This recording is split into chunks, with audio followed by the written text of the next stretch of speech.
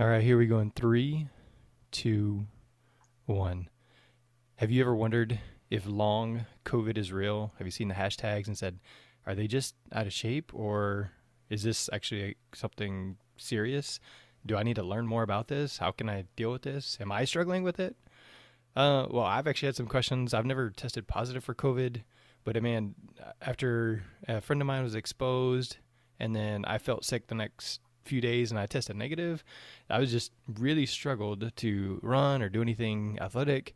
And I'm just like, this is really interesting because I've seen my friend Daria talking about long COVID for almost 2 years. Well, actually, just recently, 2 years she's had COVID and been dealing with symptoms from COVID for 2 years. So this is sportsmedicinebroadcast.com/long COVID. And Daria Oler has been on the podcast many times before. And over the last 2 years, she's chronicled on social media her stories, her experience of long COVID. And she is joining today to continue the conversation as we discuss with athletic trainers. She's presented recently at the San Diego Pain Summit and the Athletic Trainers of New Jersey, Athletic Trainers Society of New Yep. Jersey, talking about long COVID and the effects there and what she's learned and what we need to know as athletic trainers. So, Daria, welcome back. And again, congratulations on making progress or benefiting society with your struggles. Oh, thank you. Thank you for having me. Absolutely. Absolutely. It's always a good conversation. So, one of the big things is I'm sure you've heard, Daria, you're just out of shape. You're Oh, just yeah. deconditioned, right? So you just got sick and then just never really got back in shape. So we're going to cover that, but let's start with a working definition of long COVID. How would you define that, or how Yeah. is that being defined in the medical community? Yeah. So there isn't one set formal definition yet, and it will kind of depend on where you look. Like from the World Health Organization, their definition as of October says that if you have symptoms after a COVID infection, and it can be confirmed or not confirmed, that are at least 3 months past that initial infection, and that can include the big symptoms are fatigue, which is crippling fatigue, breathlessness, and brain fog. Those are a couple of the big ones they talk about. But then we also know from the CDC, they're saying it could be you're seeing a change in symptoms. So you can either have like this new symptom onset of symptoms you've never had before. You can see kind of like you had a condition a really long time ago, like a good example is asthma, and all of a sudden you're like, this is back. I haven't dealt with this for a long time. Or maybe it's a chronic condition you've had ongoing and things have worsened because long COVID seems to be kind of causing that to happen too. So it's the general thing is that you had a known or unknown, which is fun, COVID infection, and then there's just these symptoms that continue and we don't necessarily know why it happens yet. Some of the working theories are there could be a viral persistence, which means your body never fully cleared the virus and there's still some lingering in there. And that's a theory, maybe why, we don't know, maybe why the vaccine seems to temporarily help some people. There's a theory it could be autoimmune related and you're producing auto antibodies, which aren't great. There could be a reactivation of a past virus. Like the most common one being studied now is Epstein-Barr, which like 90% of people have had. So we don't know exactly why it's happening or who's likely to get it, but it seems like you have a COVID infection and then you have these symptoms that continue on. I guess even it's just part of the conversation. That's what we need to know is there's not a clear cut, okay, yes, you tested positive. No, it's, and here in the secondary setting, we get kids that don't tell us because if test positive, then they have to, stay at home for 5 days and then they miss sports for another 5 days and then they have to go through reconditioning periods. Oh, they're like, no, I was just absent or I just didn't test. So it's a challenging situation. Yes. So 2 years ago, I think yesterday, you tested positive for COVID. So take us through some of the journey from there. Yeah, actually, a couple of things. Yes. So, what I think was my confirmed exposure to it was March 8th, 2 years ago. I was in New York City at dance rehearsal. And then I started to get symptomatic on March 16th. I am in Northern New Jersey and I work in Northern New Jersey and New York City. So I'm sure I was exposed to it all over the place 2 years ago. But that's the only known one that I had. So initially, that first week was just being run down, body aches, nerve pain, like any of the nerve tension tests were really positive for me. I didn't have a fever, but I felt like I did. Like I would have bet money that I had a fever, but I never did. And as that week progressed, I started to get like some shortness of breath and like some chest burning. I would describe it as like if you full out summer runner, if you full out sprint, like that burning, I would get a lot. And after the sixth day, I was like, oh, I'm past it. Like the body aches, just that sick feeling had cleared. So I thought I was good. And then it just got so much worse. it got to the point with breathing, I would get winded and fatigued, like doing something like this, going up the stairs, attempting to exercise. I just started a new job at that point. So I didn't have a baseline to compare it to with work, but it was really hard for me to learn new things for my job, if it was computer based, especially. And then so for work, I was working from home for the first 2 months because of the pandemic. And once we were allowed to, I'm with employer clients, so sort of like an industrial setting.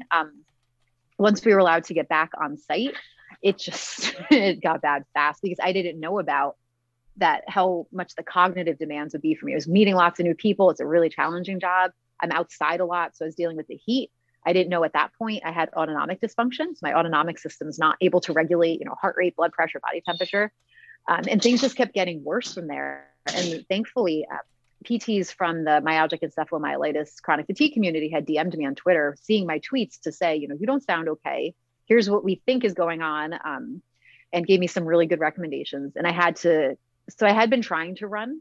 I'd been trying to keep dancing and exercise, and it just was miserable. So I ended up having to stop. I thought I could take a week off of running. This is now the end of August.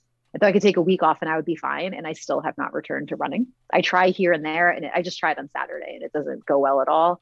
I'm learning how to monitor symptoms and manage them. So like with the autonomic dysfunction, like I have compression socks on right now. I'm always making sure I'm getting electrolytes and staying really hydrated just to try to kind of like help with the blood pressure. I have to, like, say for this as an example, no one's going to do this today, like making sure I have a little bit of time after to like just kind of let my brain rest. It's so complicated. I made a list the other day for the San Diego Pain Summit of all the things that I try to do to try to manage symptoms. So sometimes it's tricky because I don't know if to say like I'm actually physiologically getting better or I'm just getting better at managing the symptoms. Because there are some people who have reported that they've recovered fully. Some people say they're recovered, and then they still have symptoms, or like me, where I say, I think I still have stuff going on. So sort of a surprise every day. We don't always know what it's going to feel like. But yeah, it's like really drastically changed not only how I work, but how I'm able to just have fun, hang out, do things. I can't really run or dance that much anymore. So it's a lot. That's it. The past 2 years have been crazy.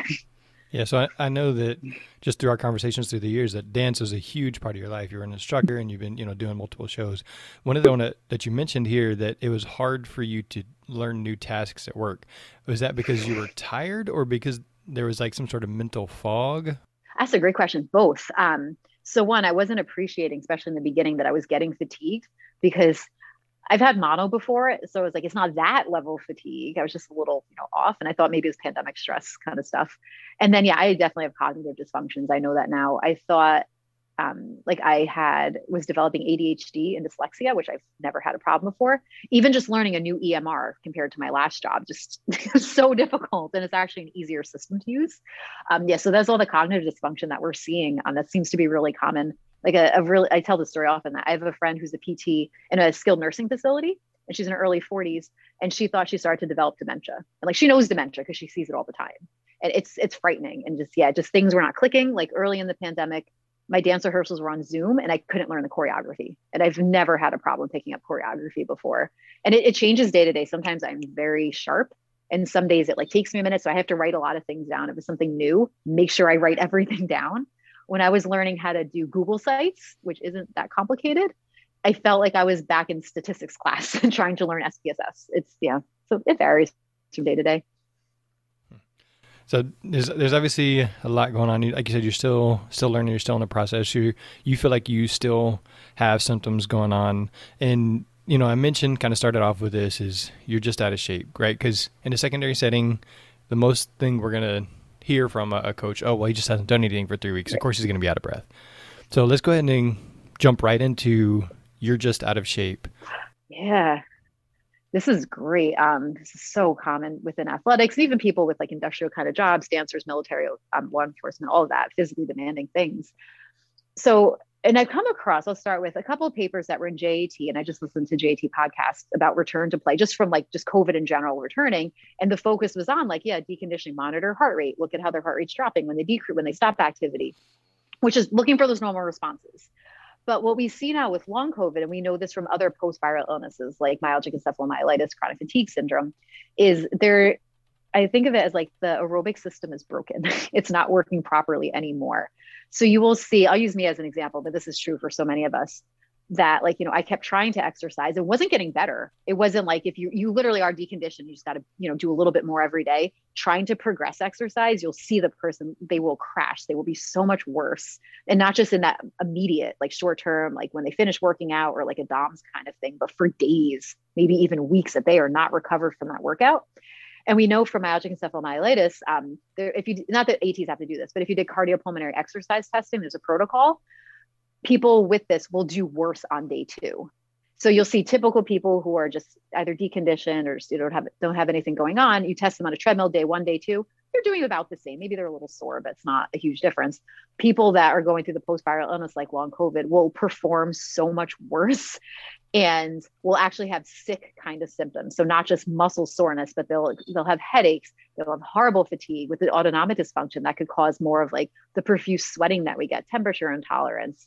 And when I say fatigue, it's like literally you can't get up. It's not just that you're a little tired, like you didn't sleep enough before, or just, things are busy. Like it is so much worse than the fatigue I had with mono. So it's like some of the big things you're looking at. And I think what's challenging, especially in the secondary setting when you have kids, they might not be able to verbalize. Like I couldn't verbalize well. Like I would just say my body can't process things. Like it just didn't feel right. And they might not be able to distinguish between I'm just deconditioned for whatever reason, or I'm actually sick. As a runner, I knew something was off because obviously in PT and an AT, I know the difference of what it feels like to be sick versus, just out of shape a little bit. But the response to exercise was not correct. And what we'll see too, and if somebody has a wearable, I know not everybody does, or if you can monitor the heart rate with a pulse ox or just manually check, the heart rate will not match what they're doing. So for me, I can go up a flight of stairs and my heart rate's 120. When I shower, it's 150. That's insane. I used to be able to run at 120, no problem. So you're looking for like responses that don't make sense. Somebody's getting really, really winded and it's not coming down and they just did something light. It's not going to be necessarily easy to pick up on like, oh, just look at this test and this is how you differentiate. But over time, you're going to see like, are they responding well to exercise? Are they improving the way you would expect? Like you see someone in a preseason, maybe they come in a little out of shape, things are getting better. Or do they actually seem like they're getting sick from exercise? Not an easy sell for coaches. I will say that. It's definitely not an easy sell because we don't have a set test. There isn't a specific diagnostic for long COVID. You can't show them a blood test or an x-ray or something like that. It's just going off of the symptoms. All right. So you've already talked to a group of athletic trainers in New Jersey there.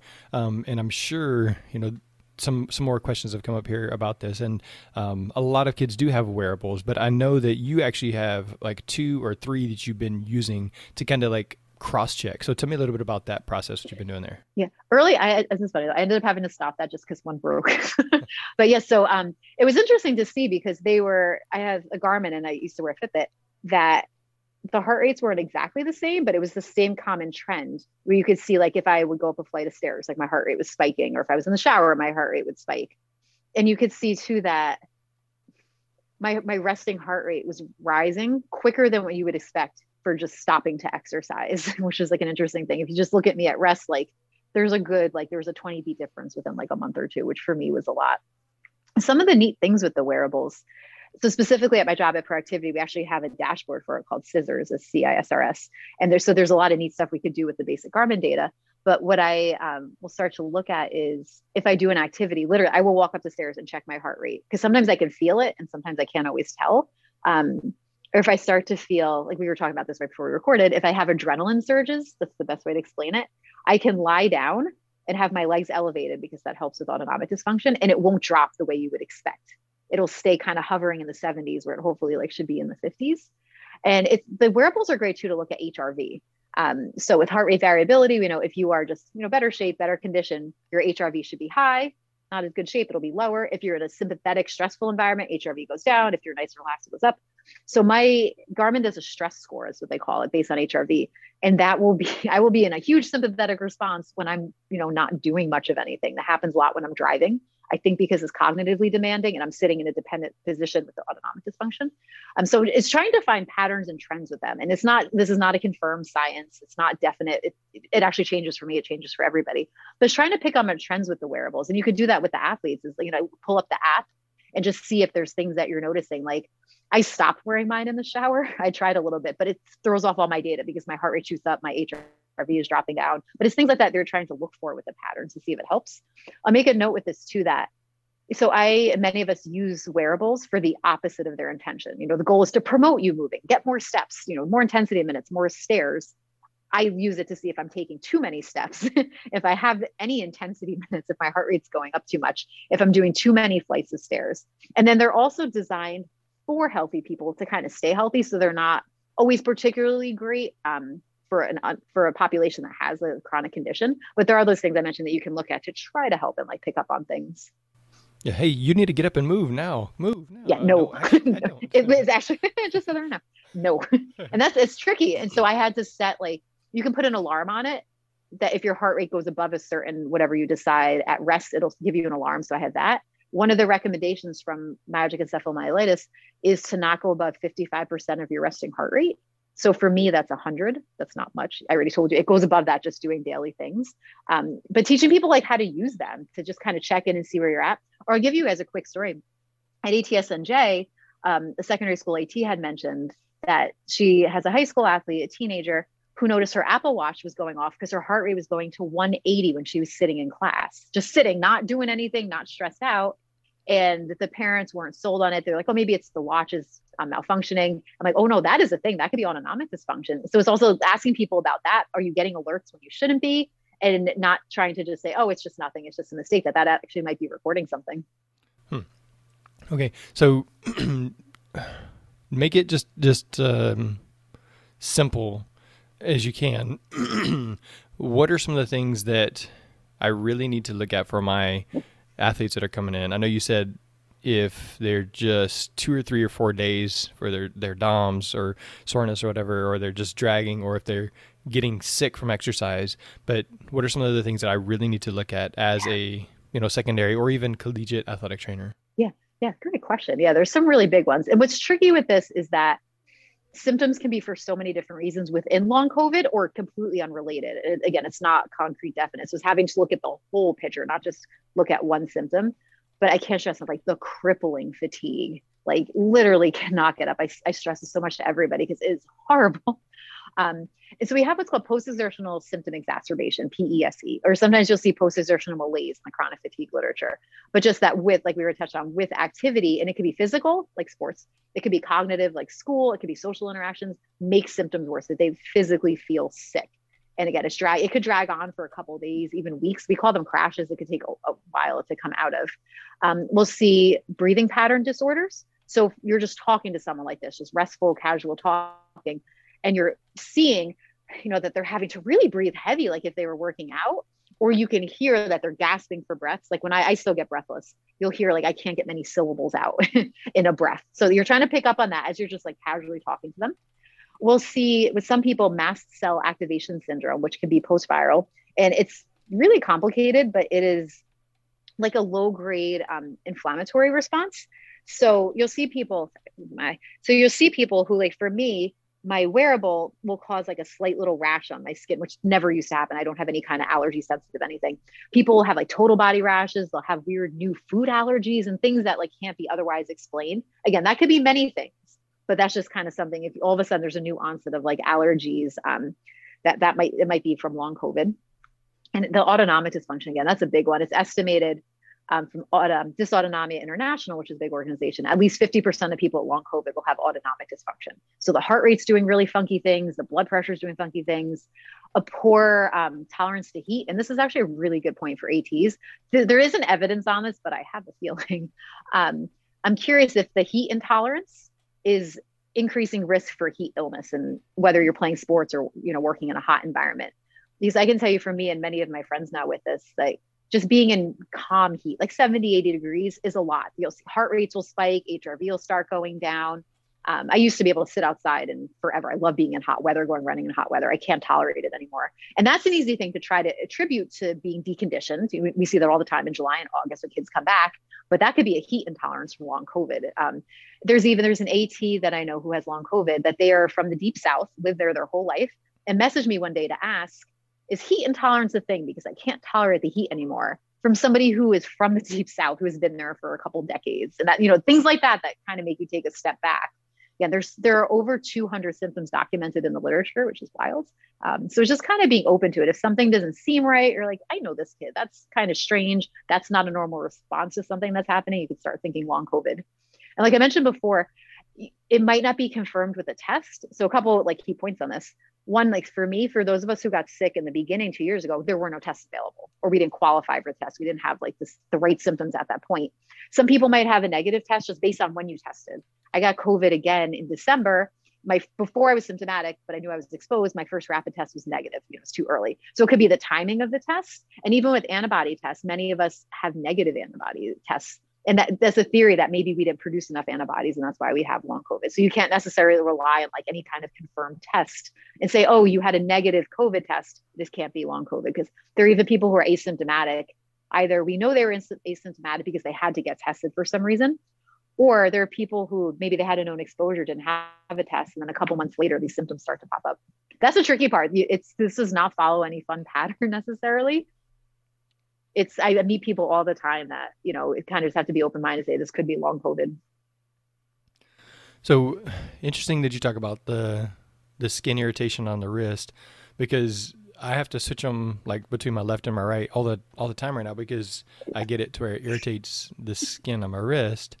Yep. And then, I just figured maybe that's because, I don't know, because I'm sweating. So it could be that, but it seems like pretty consistent now. And I've worn a heart rate monitoring watch for the last 5 years, and I've never really had that issue before. And so right. There's weird things like that, and it could be a million reasons, but for me, like I never had any skin sensitivity, and knowing with the mast cell activation syndrome, it's like this low grade like anaphylactic response that happens, little things like that, it could be related to long COVID. Mm-hmm. Yep. All right. Yeah. So you just talked about heat exertion coming back in July and August. At this point, we're kind of wrapping up our year. Most of our sports are done.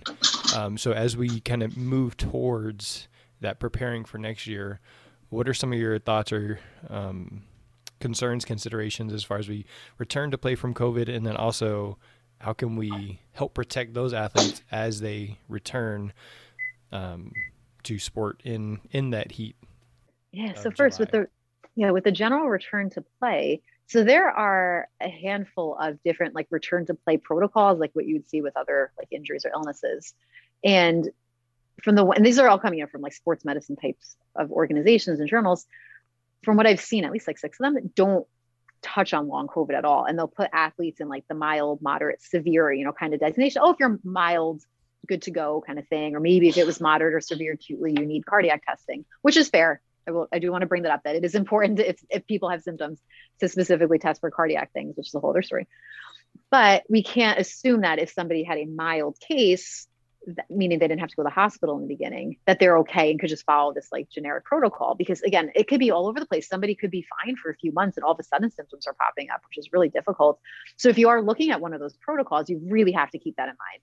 And whether it's you suspect or they have long COVID, or they just had COVID in general and you're just trying to ease them in, not only considering the general, were they like deconditioned because they're off for a little bit, deconditioned earlier because we were quarantines, risk for musculoskeletal injury, returning back, but just kind of being aware of things that are going on and knowing that those protocols do not touch on long COVID, and there is no set protocol for it. You're really just having to watch the person. It's very symptom titrated. So it's not to say that they're bad necessarily. You just really, I always want to put an asterisk on the bottom and say, but this does not apply to long COVID. If you just are looking at that and you're not aware of the other symptoms, if you're looking for the breathing symptoms or cardiac things, that's important, but you would miss all the cognitive ones. You would miss the autonomic dysfunction, possibly. You might miss the mast cell activation syndrome kind of thing. So if they really, really keep an open mind and look at that whole person. And then as kids are getting back in, if they have time off in the summer, they're easing back in, especially if you're in hotter areas, but this could also be in like north where I am. Just watch the heat. Like, don't assume, and we should know this anyway from heat stroke, but don't assume if they're just like, oh, I'm a little hot, I'm a little tired, that, oh, you just need to, keep going, keep pushing, you're soft, whatever. That no, they pull them out for a little bit, just kind of keep an eye on them, check their heart rate, like actively monitor their heart rate. If you can't stay with them, because I know there's a lot of kids, like pulse ox, to see what's happening, because that could be that heat intolerance, which can be really, really serious, obviously potentially heat stroke, but also can set them back horribly in terms of long COVID symptoms, which you really don't want to get into that realm where you're just pushing through take this from me who did that. You don't want to keep pushing through it. It will get worse and we don't know if it's going to get better. So it's just really just be open. When kids are saying they don't feel great, we know there's many reasons why, but especially if you know they have COVID, watch them in the heat, have all the water and the ice and the shade and all of those things available, because it could be just that they're deconditioned, they're not acclimated. It could be that it's coming from long COVID. And even to actually, I should add this also, with the cognitive dysfunction that can happen. So some sports, say like, I run, there's not a ton of cognitive demand necessarily, especially if you're not racing, you're just going. But if you have sports, it's a field sport, there's plays going on, there's collision sports, there's people coming at you. There's so much cognitive demand with that. So if they're already physically taxed, just playing the sport, and you're adding a cognitive component, and if there might be a safety component, again, collision sports, so maybe something like gymnastics, cheering, where, there's a big safety component, action sports, that can also be really draining. So the kids might do okay early on in, say, preseason, just getting back to jogging and light conditioning. But once you actually get into like full play, it might be too much, not only physical, but because there's now a really big cognitive demand with it. And that's a lot of really good things to consider. And one of the things kind of on the same line is just recently I went to the Tufts, which is the Team Up for Sports Safety. It was hosted by the Corey Stringer Institute, and the group that I was in, they were talking about heat exertion, heat illness, and they said that at the 90-minute mark, it almost like exponentially goes up the occurrence of heat illness.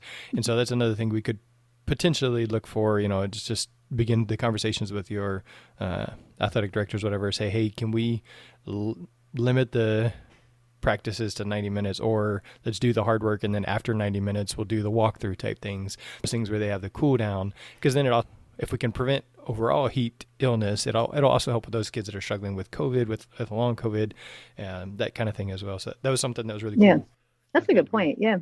There's got to be a and with the autonomic dysfunction too, with this heat intolerance and all the crazy heart rate, blood pressure things, there's a component of rehab that you'll see with some PTs and OTs that's looking at trying to, it's not a set protocol necessarily, but trying to help with the autonomic dysfunction. And this is way before you get to maybe try formal exercise or sports, which is way down the line too. There's a whole mess of things that have to happen first, just so you know. So trying to help the autonomic system figure itself out again, but we don't actually know right now, are people going to make a full recovery for that? And that could be, I think this is interesting with sports, because people previously who had a post-viral illness and now have all these, because this, again, we see this with other conditions too, they probably self-selected out of harder sports, would self-select out of physically demanding jobs because it's not possible. Now we have tons of previously healthy, fit young people who all of a sudden are dealing with all these things that maybe we as ATs didn't see before, because that's just, not what we would see. Somebody who's really struggling with their heart rate is going to, rest is really going to struggle than trying to play sports. So this could be I'm recognizing probably like a really big thing for a lot of ATs to see. All right. So obviously we're coming off of like a mental health awareness in society. So 5 months ago, we took in our second foster child. And so we now have a as of right now, 11, 9, 7, and then a 3 and almost 2-year-old. And so adding in that, which is the number 4 place, but the 5th child, like it was really draining. And I think for me, I didn't realize until just recently, like the last maybe couple of weeks, like just mentally how draining it was. And, just the adapting to having a new 3-year-old in your household. And, then there's all this stuff with people coming off of COVID. And my wife talks about, I think during COVID, there's the mental health. And so it's really difficult to say, okay, well, is this exhaustion, this mental fog coming from COVID? Is it coming from being quarantined? Is it coming from all the stress and the changes? But then again, at the same time, if we're thinking about it, we're having that conversation, we're at least saying, hey, there's a lot going on. Let's look at this option of long COVID. Did the kid have it? Untested, whatever. We go from there. Yeah, that's a great point. Talk to the athletic trainer that's struggling with their own long COVID. Yes. Oh, love that you said this. This is so important.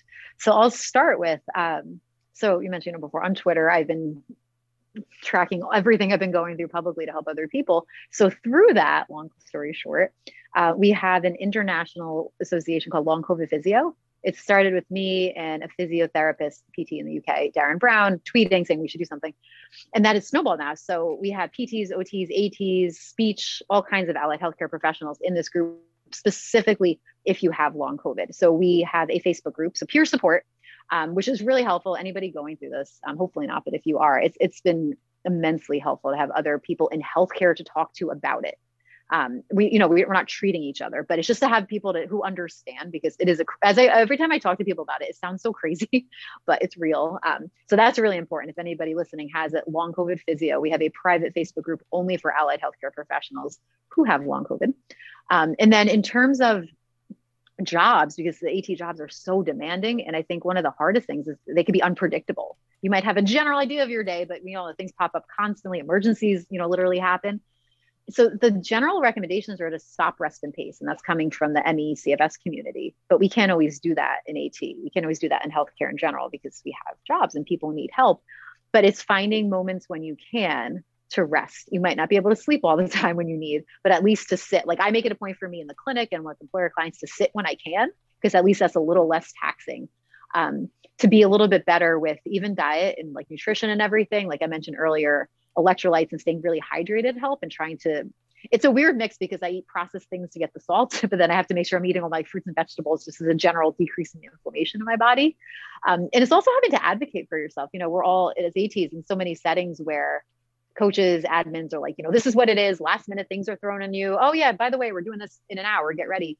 And it might be having to advocate for yourself a little bit earlier than later and say, here's kind of what I'm dealing with. Maybe you're not comfortable disclosing all the information, which is fine, but we can't do this. And this is not, anyway, they shouldn't be throwing stuff on us all the time, but starting to recognize like what are better times during the day. And maybe you could pick up on why, like maybe the morning's really great because you just slept. What are harder times during the day? It might be after practices because you're exhausted because you're just, lugging all the coolers and the kits and you just took care of a lot of kids kind of thing. And seeing then, all right, so how can I work with this? Like I will sit down with my own, like looking at my own schedule and find moments. When can I rest? What are going to be the really difficult parts in the day? Or say, you're covering like a big tournament, like it's gonna be really busy this coming weekend. Can you rest a little bit leading up to it? And you have some downtime afterwards to try to recover? Because if you just keep pushing through all the symptoms, to a degree you can, things will get worse. There are not a ton of things about long COVID, but I can tell you things will get worse if you keep pushing through. There are ATs that I've talked to in different settings who have had to go on temporary disability and not work just because the symptoms were so bad, particularly with that kind of job, a little different than say you had like a desk job or working from home. I know that's not always possible with employers, but trying to see if you can get them on board, if you have their ear, that they're understanding what you're going through and if there's ways to, to work with what you're doing so you're not in a position that you just have to like keep pushing through and get worse. So I was talking to you, Daria, just before we started and talking about how right here behind me, there's a hole in the wall, and it's because we just said, hey, can we do this? Right. And it's been something that, just slow changes and you just have to ask. And so I think that's an important thing, is just have that conversation. You have to have that conversation. Nobody knows you're struggling if you don't tell them. Right. And so just say, hey, I had COVID. Hey, I'm, having trouble breathing. Or even if I think when we talked with Daniel Bellamy, he said, question without questioning. Hey, how do you do this? So you say, hey, head coach, have you had, I know you had COVID. Have you been struggling with catching your breath? And me too, that kind of thing. And so I guess inviting them into the conversation by letting them share their story, that kind of thing, just let them know you're struggling. So that's really good, because if you don't tell somebody, they're not going to know. And then it's just going to be more of the burden on you mentally and physically, and you're not going to be able to catch your breath and be able to take care of the people you're trying to take care of, but more importantly, take care of yourself. So. Yeah. And that's great. And I look at this too, because it's funny to me that like not everyone knows about long COVID because this is my entire world. But a lot of people still don't know, in healthcare or otherwise. They just generally don't know. So I will meet people who are interested and like, oh, tell me a little bit. And sometimes people, if I don't know them personally, they're like, can I ask you a question? Like for me, that's fine. Like ask whatever you want. I'm like an open book.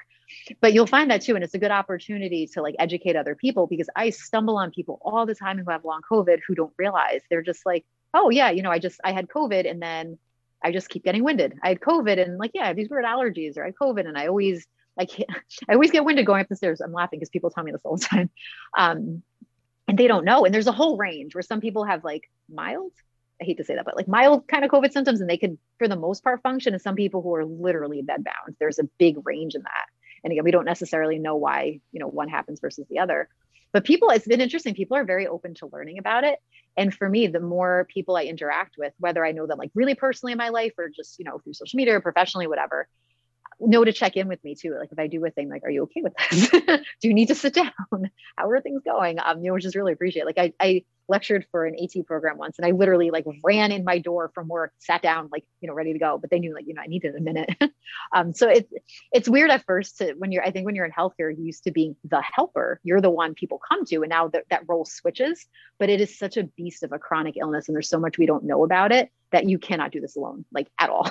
And whether you have your own like healthcare team, your physicians and stuff you go to, peer support. I cannot stress that enough for everybody. If you have long COVID, please join our group if you're in healthcare, or just general people that you interact with every day, because people are willing to help, and for the most part are willing to listen. It's unfortunate, things are politicized and all, but for the most part, people are really willing to listen. And at least then, I think too, for me, it helps because I worry if I'm out of breath with somebody, like, do they think I'm like out of shape and I'm not a good PT or AT? Or I tell people, because if I'm in an N95 in the clinic and I sometimes have to like, and I have to say, I'm not sighing at you. Like, so, I'm not mad at you. I'm not annoyed. I just need to breathe for a second.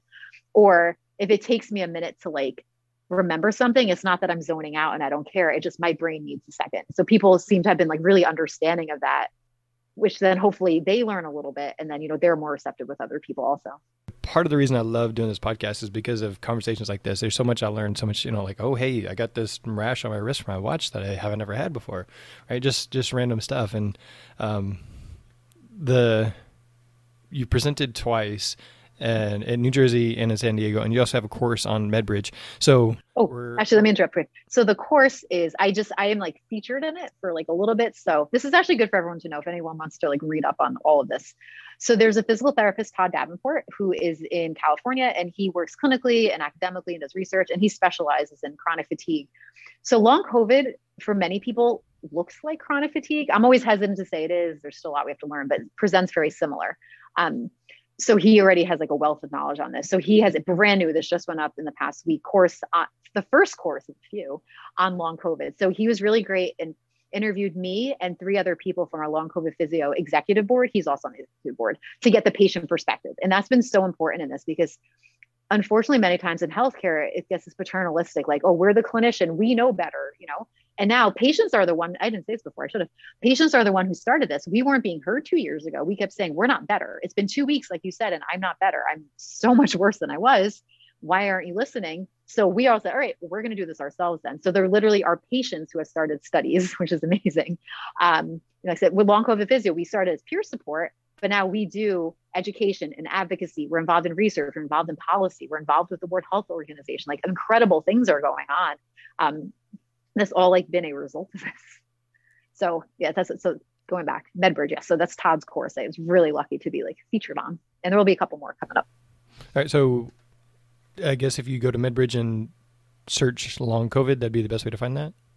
I don't know long. I know if you search COVID, it comes up. There are a few courses that are there, and when I searched it, it's the last one that comes up. But Todd Davenport, and if you go on PubMed and if you're interested, and look up his research related to ME and CFS, a lot of it applies to what we're seeing now with long COVID.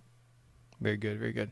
All right, and then the 2 presentations you did in, like I said, in San Diego and then in New Jersey, were those roughly the same talks, the same audience? Different, very different. It's a good question.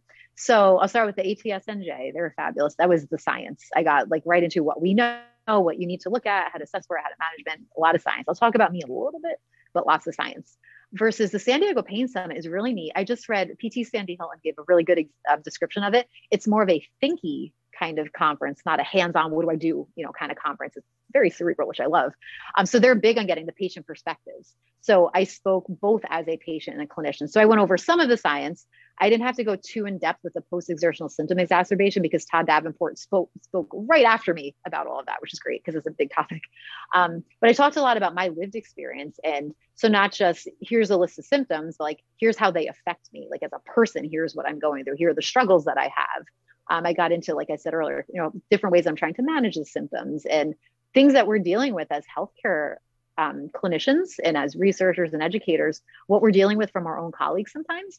Like actually in both presentations, I think I brought up, I was interviewed, me and Darren Brown, our long COVID physio chair, were interviewed in the Atlantic magazine by Ed Young, who's a journalist who got a Pulitzer for his coverage of the pandemic, specifically about healthcare workers not being believed by our own healthcare colleagues about our symptoms. So that's a whole thing I go into a lot too. So San Diego Pain Summit was perfect to talk about my lived experience in addition to the science. So very cool. Yeah, I know you got some feedback on social media from people just saying, "Hey, thanks Yeah, for sharing your experience." So, congratulations there on that. thanks. And I know it's just out of a heart for sharing, and not that you're seeking praise, but very cool. Yes, that's been a neat thing to see. So my professionally, typically in orthopedics, I see some patients with some long-term conditions. I'm in an industrial setting, construction workers.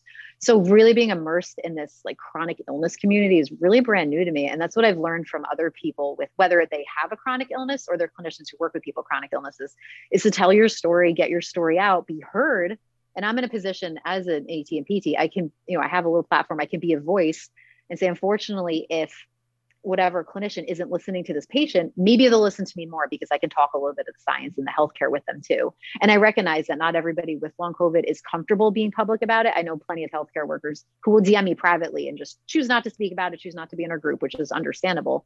But I am comfortable with it. So I figure I might as well use the voice that I have and try to educate people on it. And then also let people know that they're not alone and there's other people going through it.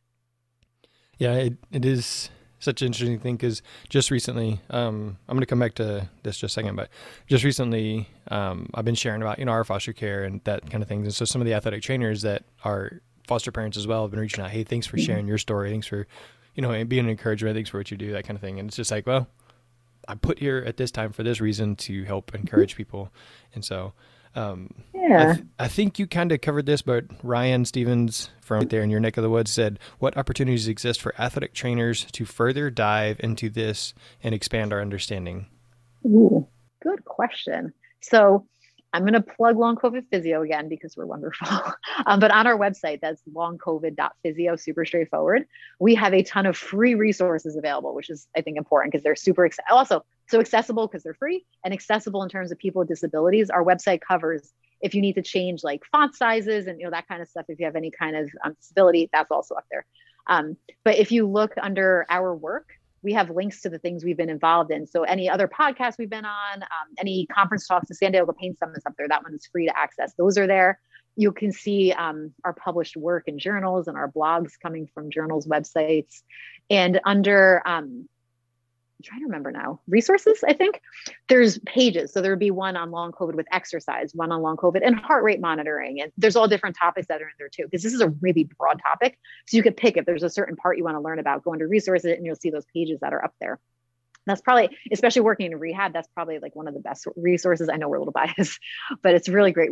Everything is updated regularly, like maybe not daily, but almost close to daily. So everything is really current because research comes out almost every day. It is wild how fast research is coming out.